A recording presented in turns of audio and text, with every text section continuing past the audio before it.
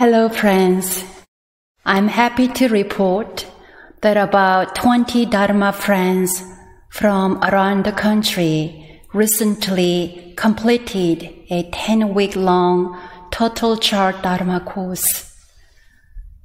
This virtual class was offered in collaboration with the One Institute Graduate School.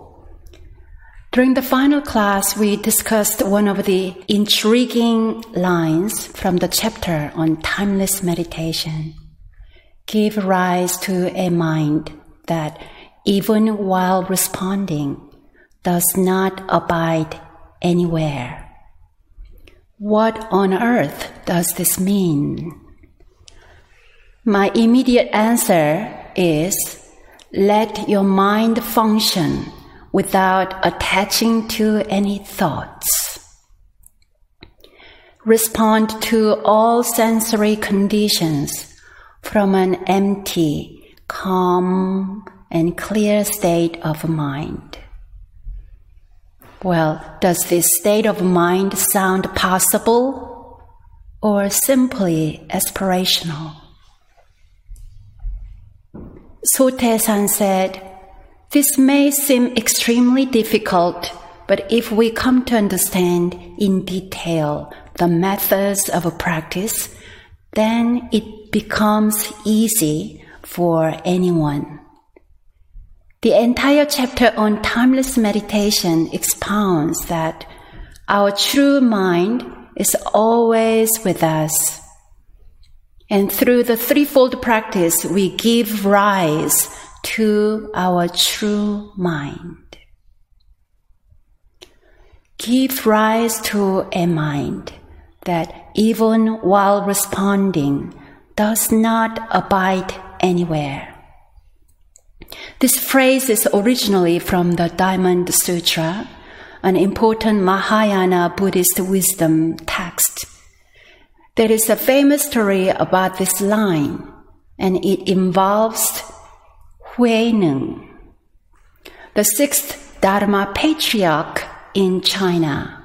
Huineng was illiterate because he did not have any opportunities for education.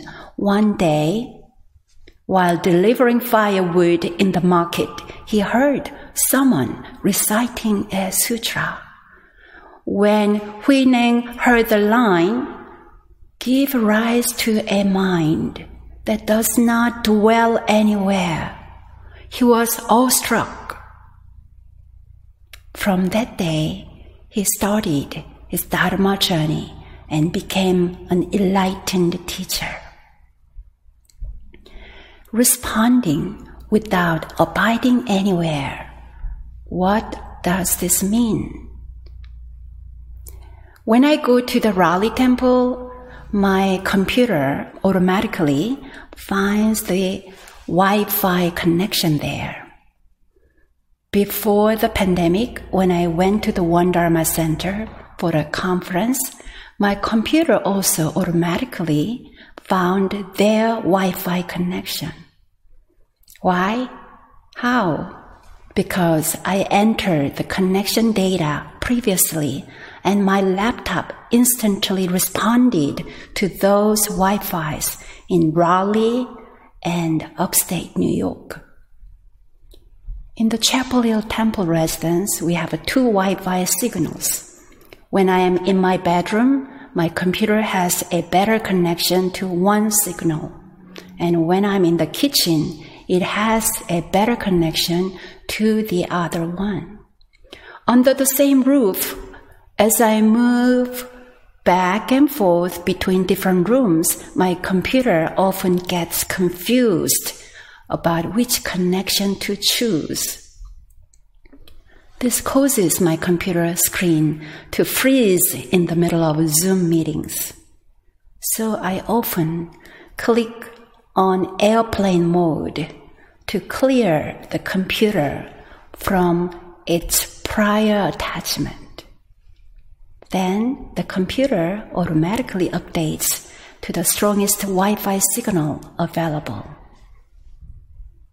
My mind also often requires me to go into airplane mode so I can abide nowhere and fully connect to the present. The click button for airplane mode for my mind is a moment of a pause and meditation. Every morning before meditation, Patty reads this scripture line: settle both the mind and the energy on the elixir field, the Tanzan, in order to allow the energy flow and to guard the focused mind.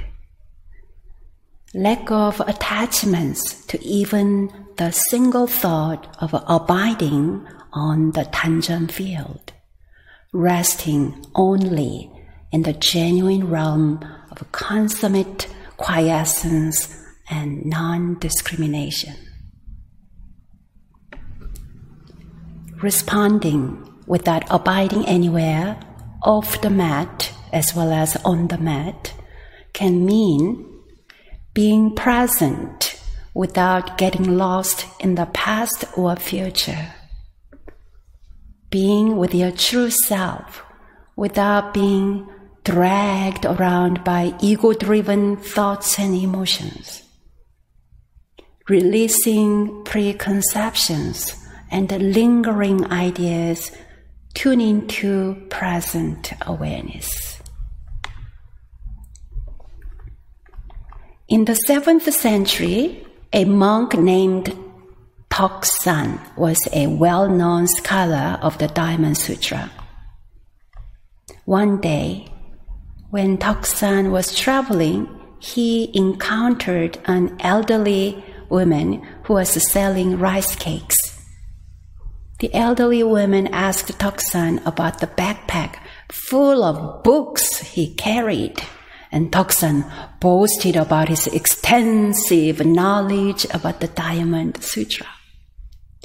Toksan was then hungry and was about to purchase some of her rice cakes for his lunch when the elderly woman said, "If you answer my question, I will give you these rice cakes for free.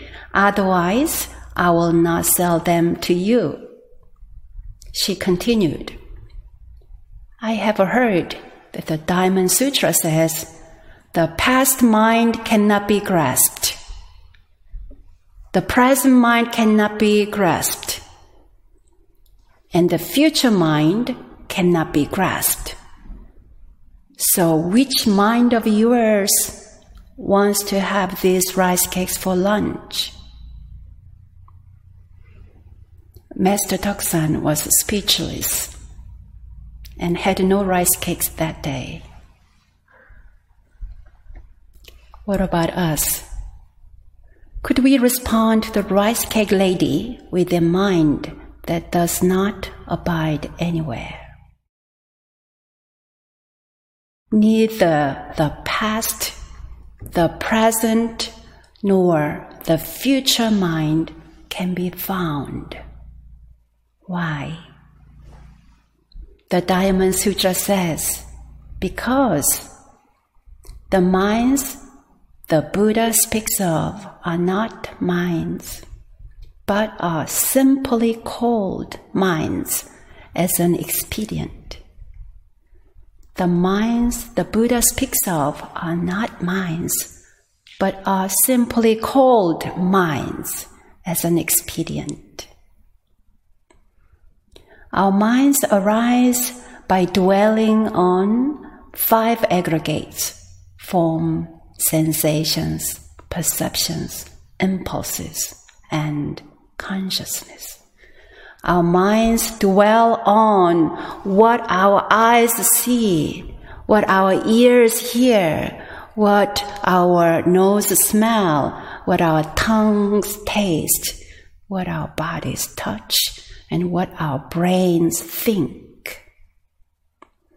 The Heart Sutra reminds us that these 5 aggregates are empty, and what our 6 senses experience is impermanent. So one of my takeaways from this topic, responding without abiding anywhere, is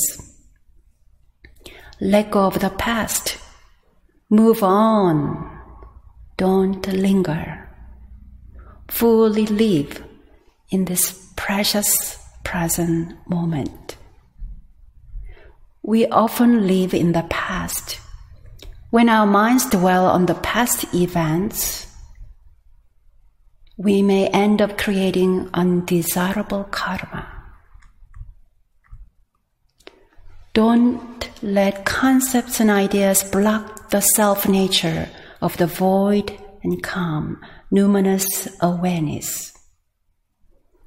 In response to sensory conditions, are you aware when you filter experience through the aggregates of your knowledge, concepts, and emotions? If so, switch on airplane mode. Let's connect with our original void and calm state of mind. This state of mind, abiding nowhere, is freeing. It frees us whether we are active or at rest. In understanding the Dharma of abiding nowhere, flowing water can be a helpful metaphor. So here is a little poem I wrote during a retreat. Chuckling, chuckling, chuckling stream, peacefully dancing in my ears. Sunlight sparkles off the surface. Water flows constantly, never the same. Always there, yet abiding nowhere. I am sitting still, breathing in, breathing out. Breath flows constantly, never the same. Always there, yet nowhere abiding. Our founding teacher composed a Dharma verse at Bongnae Hermitage. On the winding road up Pyeonsan Mountain, a rock sits listening to the sound of a stream. Nothing, nothing, but not nothing either. Not, but not either. Here is my translation. A rock sits listening to the sound of a stream without abiding on the sound happening an hour ago or a second ago, without abiding on the idea that the rock is not abiding anywhere.